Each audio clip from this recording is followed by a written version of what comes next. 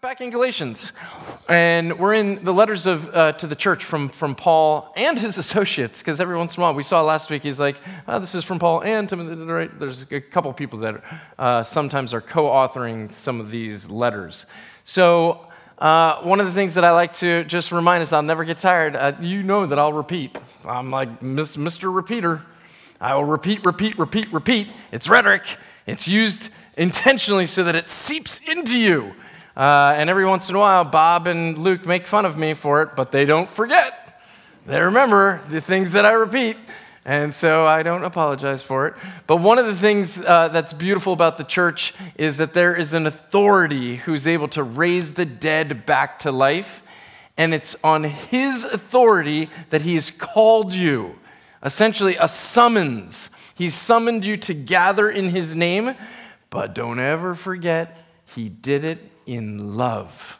That's what his whole purpose is to call you to maturity, because there's something about our experience where our journey of faith, we need to grow in our journey of faith. We don't just somehow, I'm a sinner, I need Jesus, and then all of a sudden, pop, everything's instantaneously perfect.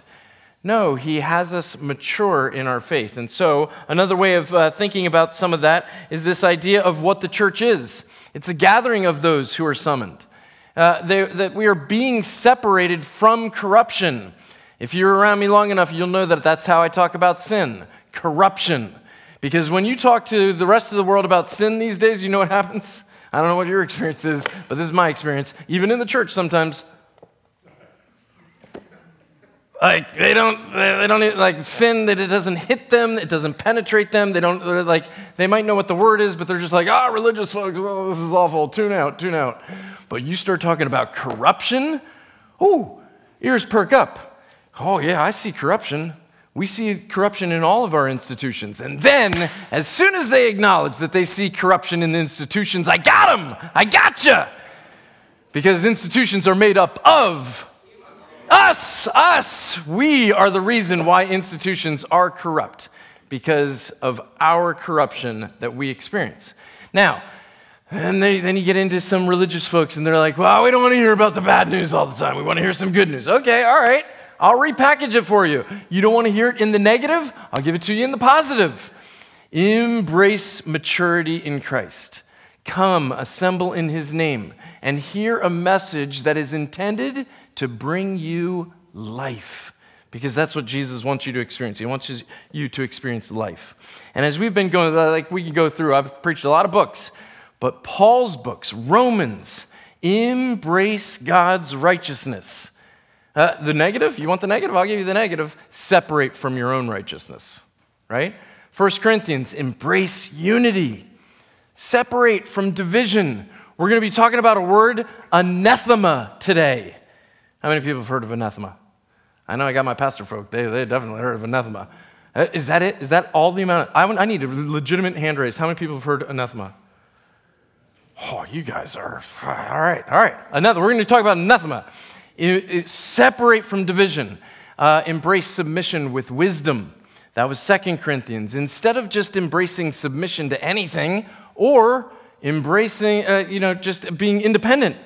No. Neither of those two poles are good. You have to embrace submission with wisdom. And finally, here we are in Galatians, embrace freedom, or if you want, separate from legalism. Nobody likes a legalist. Maybe I shouldn't presume. Does anybody else out there like a legalist?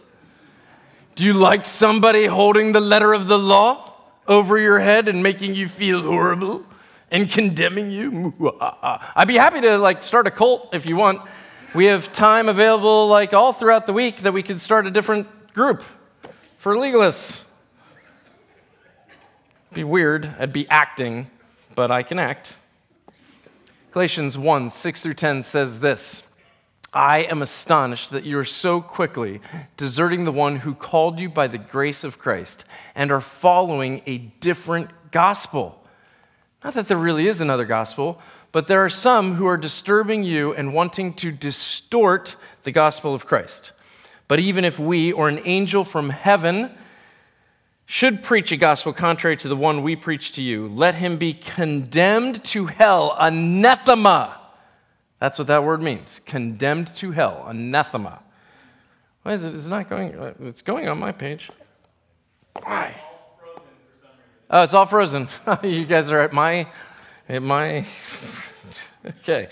Let's see, condemned to hell. As we have said before, and now I say again, if anyone is preaching to you a gospel contrary to what you received, let him be anathema, condemned to hell. Am I now trying to gain the approval of people or of God? Or am I trying to please people? If I were still trying to please people, I would not be a slave of Christ. Otherwise, slave is, I hate the translation's not great, bondservant. Paul has thrown his lot in with Christ, and he said, to the end, I'm with you to the end. And so in that sense, it's more bondservant is a better definition, but they tell me that you don't know the word bondservant, so that's why they chose slave. All right. Well, here we are. Let's think of a few things. One up. There we go. Now what's happening? Okay. What should I do?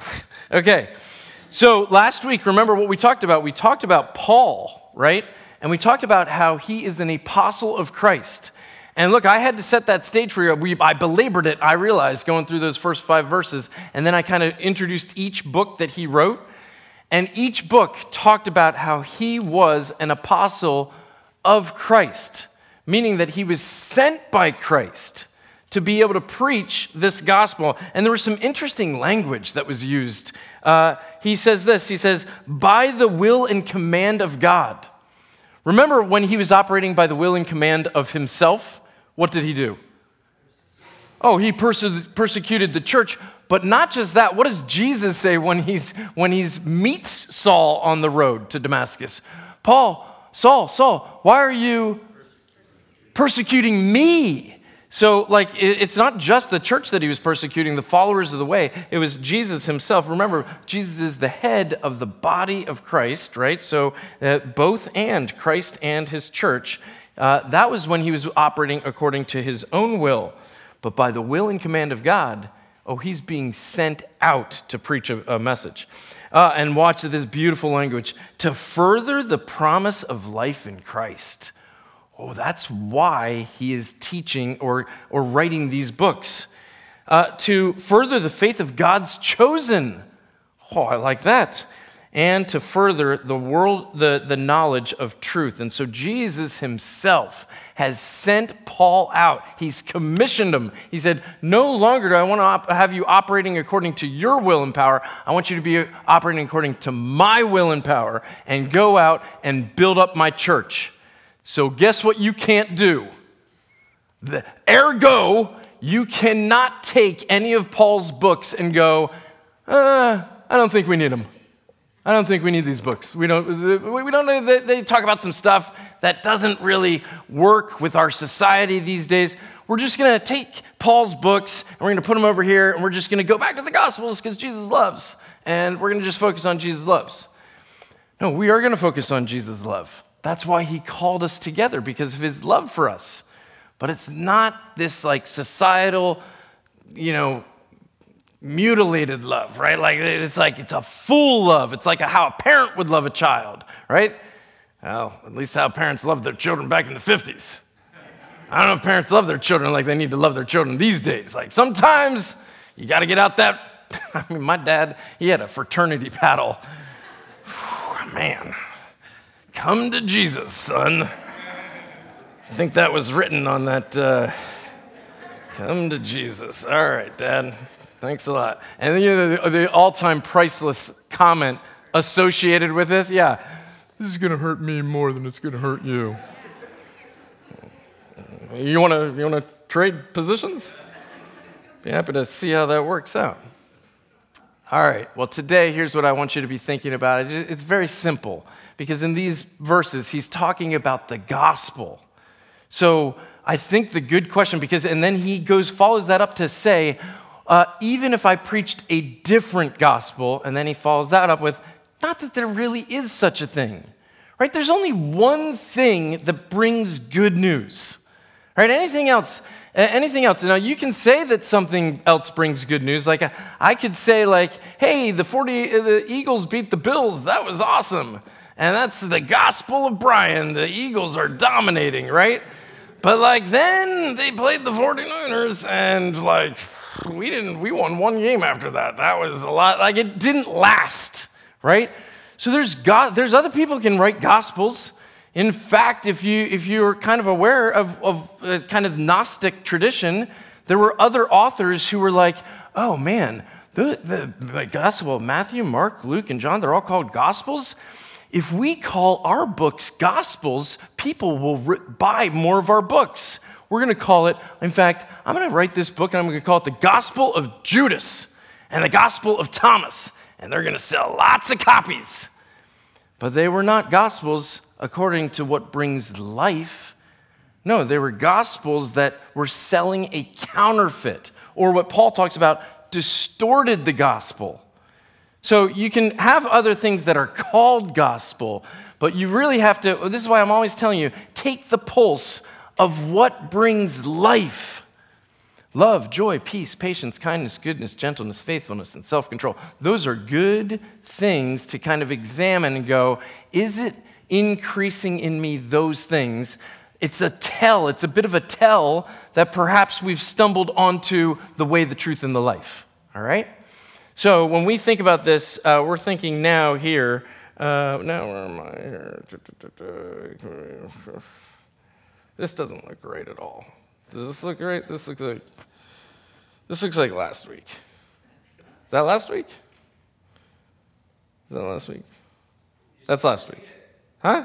You just need to repeat it. Yeah. Yes! No, we got the wrong week. I think we got the wrong week. What? What's happening here? Want me to go this morning? Yeah, do that. Okay.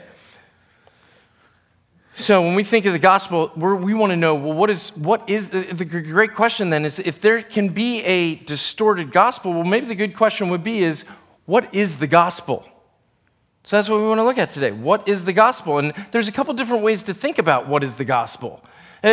Paul is sitting here saying, I'm preaching the gospel. I preached the gospel to you, the churches in Galatia. Well, what exact gospel did he preach? Well, we get a little bit of a contextual clue because every Bible that's been made has the first Pauline book in all of those is Romans. Romans, as we looked at a couple years ago, was this defense of God's righteousness. It was the clearest presentation of what Paul preached when he would go. And it's why it's first. It's not first because it happened chronologically first. No. Romans came after a couple of other books that he wrote. It's first because they say, if you want to understand the rest of Paul's ministry and what he taught in these other books, you have to know what he said in Romans, because this is the clearest presentation of his gospel. So maybe the gospel is Romans. If you want to get to know the gospel, go to Romans. Well, then you're like, wait a minute. There's the gospels of Matthew, Mark, Luke, and John. They've got to be included in the gospel. Those are talking about Jesus. And then actually, as you start to think about that a little bit, you read through those Gospels and you go, oh, wait a minute. Each one of these writers is referring back to other people in Scripture in the Old Testament.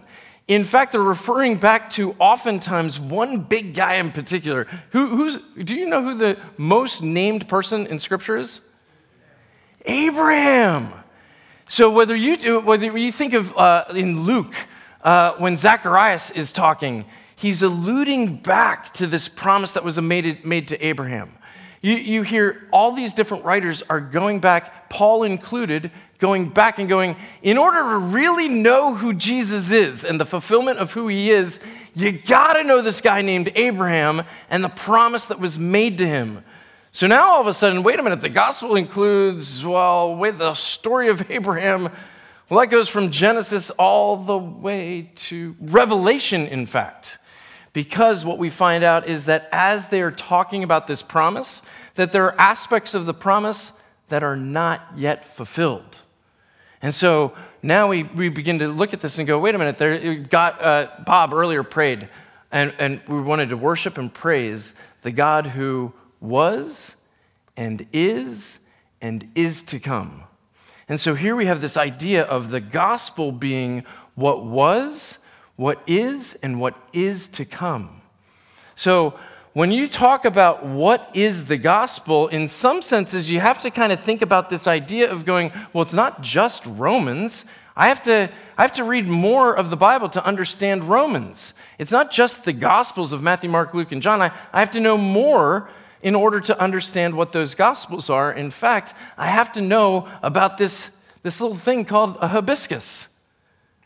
Well, okay, you don't really have to know about the hibiscus, but it's my illustration for what the gospel is. Because the gospel is wrapped up like the bud of a hibiscus.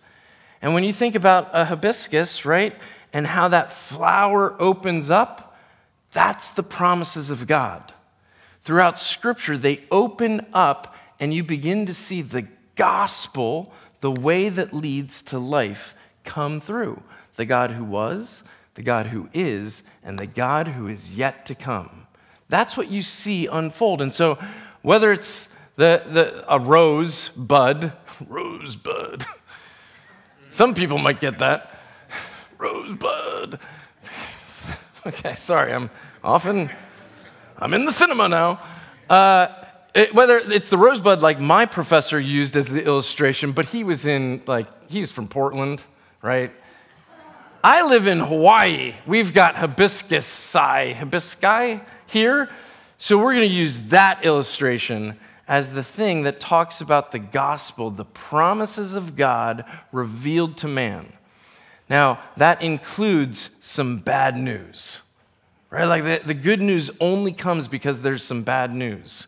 And we see in Genesis how we as mankind chose a will apart from God and thereby introduced corruption that went crazy widespread.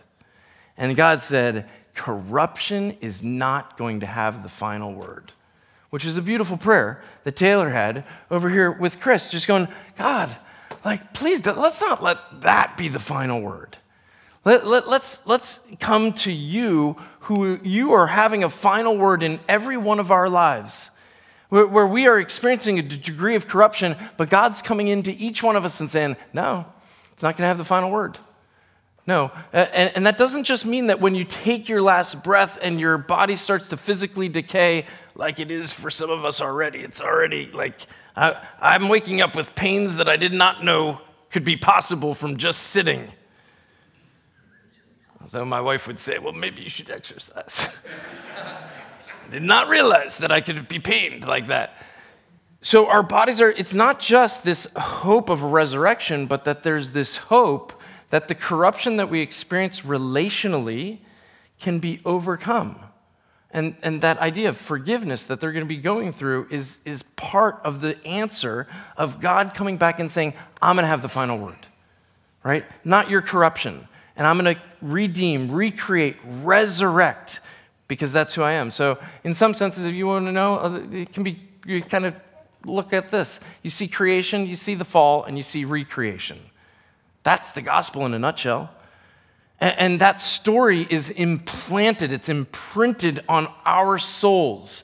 So you could be somebody who's not even ever encountered the Christian faith.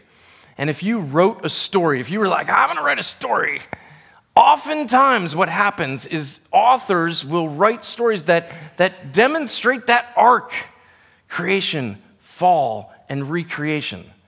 So many of the narratives of the stories that resonate with humanity have that little arc in it. And so the gospel is that arc. It's implanted in the very essence of who we are. So we have that. The next thing that we have here is this idea of, well, you could ask the question, what isn't the Gospels? What isn't the Gospels? Sometimes in life, you're trying to examine something, study something, and you go, I want to take it from the positive side, and what is this? And define it that way. But then sometimes you have to go to the negative side. Well, what isn't it? Well, it's not just part of the story. That's what we were talking about with Paul's writings. You can't somehow just take Paul's writings out and go, that's not part of the story. No, but I don't want to hear about what my corruption actually is.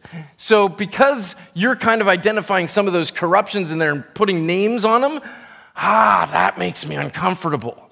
I'm going to take that and I'm going to put that aside. No, that's not the gospel.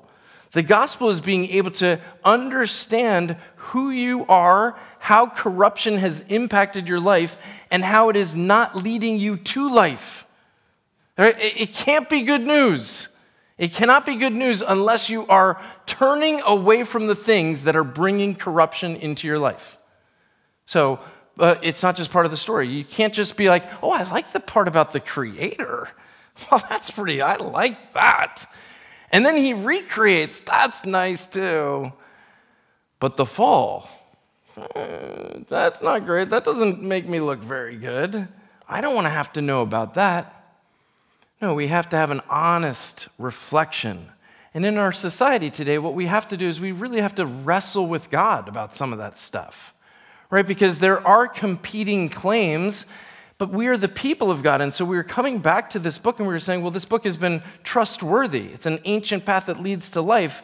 Let's wrestle through with what our culture is saying leads to life and what you are saying that leads to life. And in those moments where there's some tension, well, we can have compassion on one another. We can actually kind of have grace with one another that we're on a journey and that we actually need to have some conversations about this. It's not just part of the story, it's the full thing. Second thing is this. It's not a human effort. I mean, Paul says right here in these passages, for by grace. That's what we were talking about in the testimonies today. Thank heavens for grace. Like, if it weren't for grace, where would any of us be?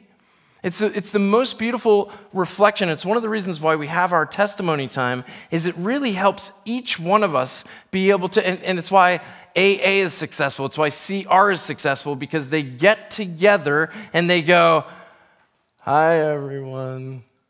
I'm Brian. I'm corrupt.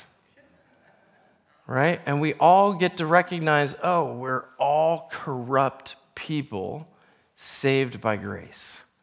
And so there's no like, oh, did you hear what he did? Or she, like, no, there's all this like, man, we are all corrupt. And we need God's grace in order to come in and overcome and give us life. It's not by human effort, right? That would be distorting the gospel. And that's what some of these writers some outside of the Bible writers do, is they create a philosophy or a theology that says, here's how you can get to God. Our culture does it all the time. It's why we were talking in Epiphany, this idea of going, oh, are you going to be a wise person or a wise guy? And remember what a wise guy is. A wise guy is part of the mob. And the mob goes out and kills people, right? Or are you going to be a wise man or a wise woman, and you're going to go and worship the King of Israel?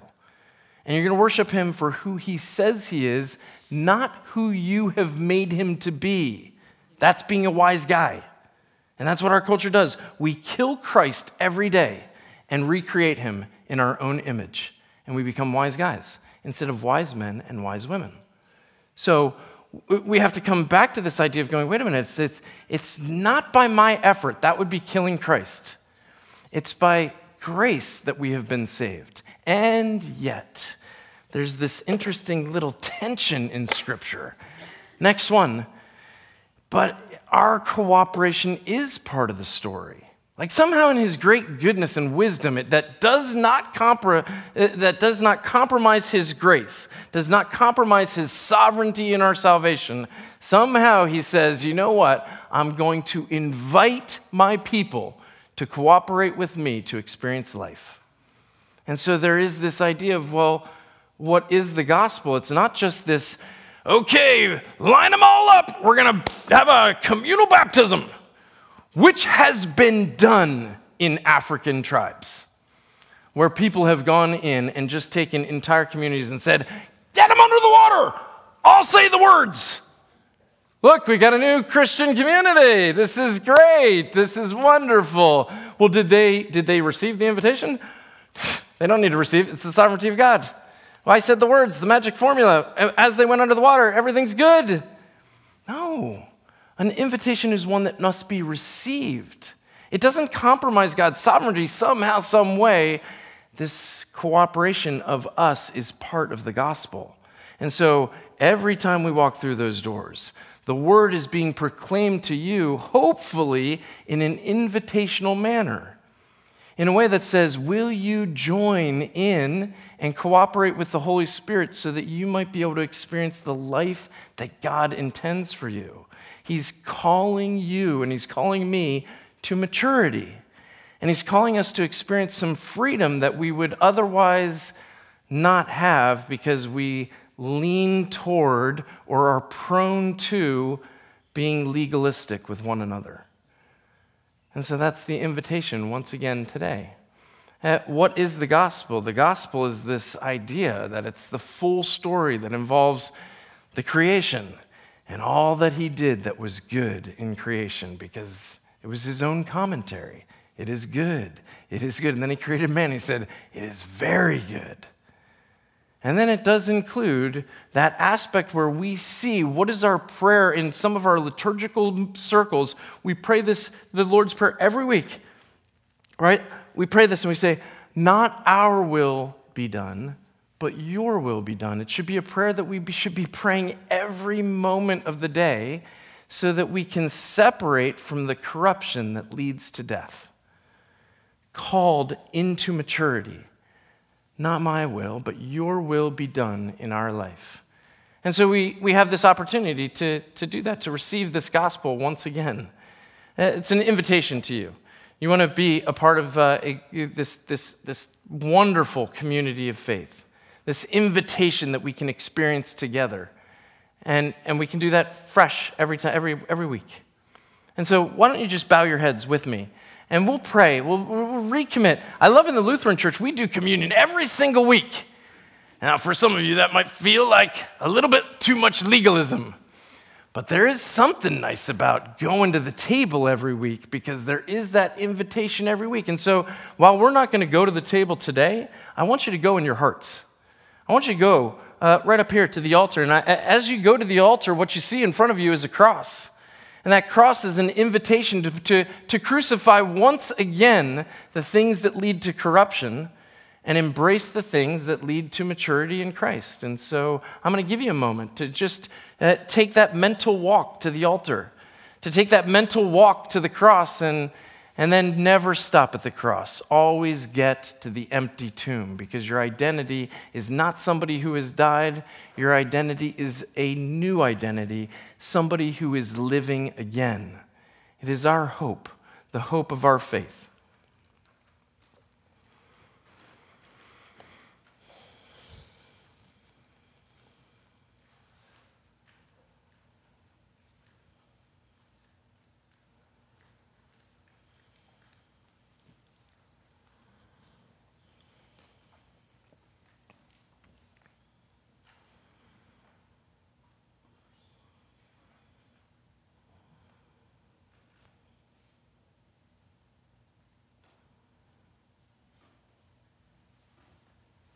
What is the gospel, Father? It's the journey many of us are making right now, once again. Father, we may have started this journey a long time ago when we first recognized our need for a Savior, but we're making it again today. Will you be faithful to your people, to your promises to your people, to recreate us and give us a new identity, not the identity of a sinner and corrupt person, but a child of God. Will you be faithful to that? Will you nourish us on your word? And will you allow us to cooperate with your Spirit that we might be able to experience even more life than we would otherwise have without you? Father, thank you for who you are and being our confidence in your word, because you always deliver. You always have the last word over corruption. We ask these things in Jesus' name and by the power of the Holy Spirit. Amen.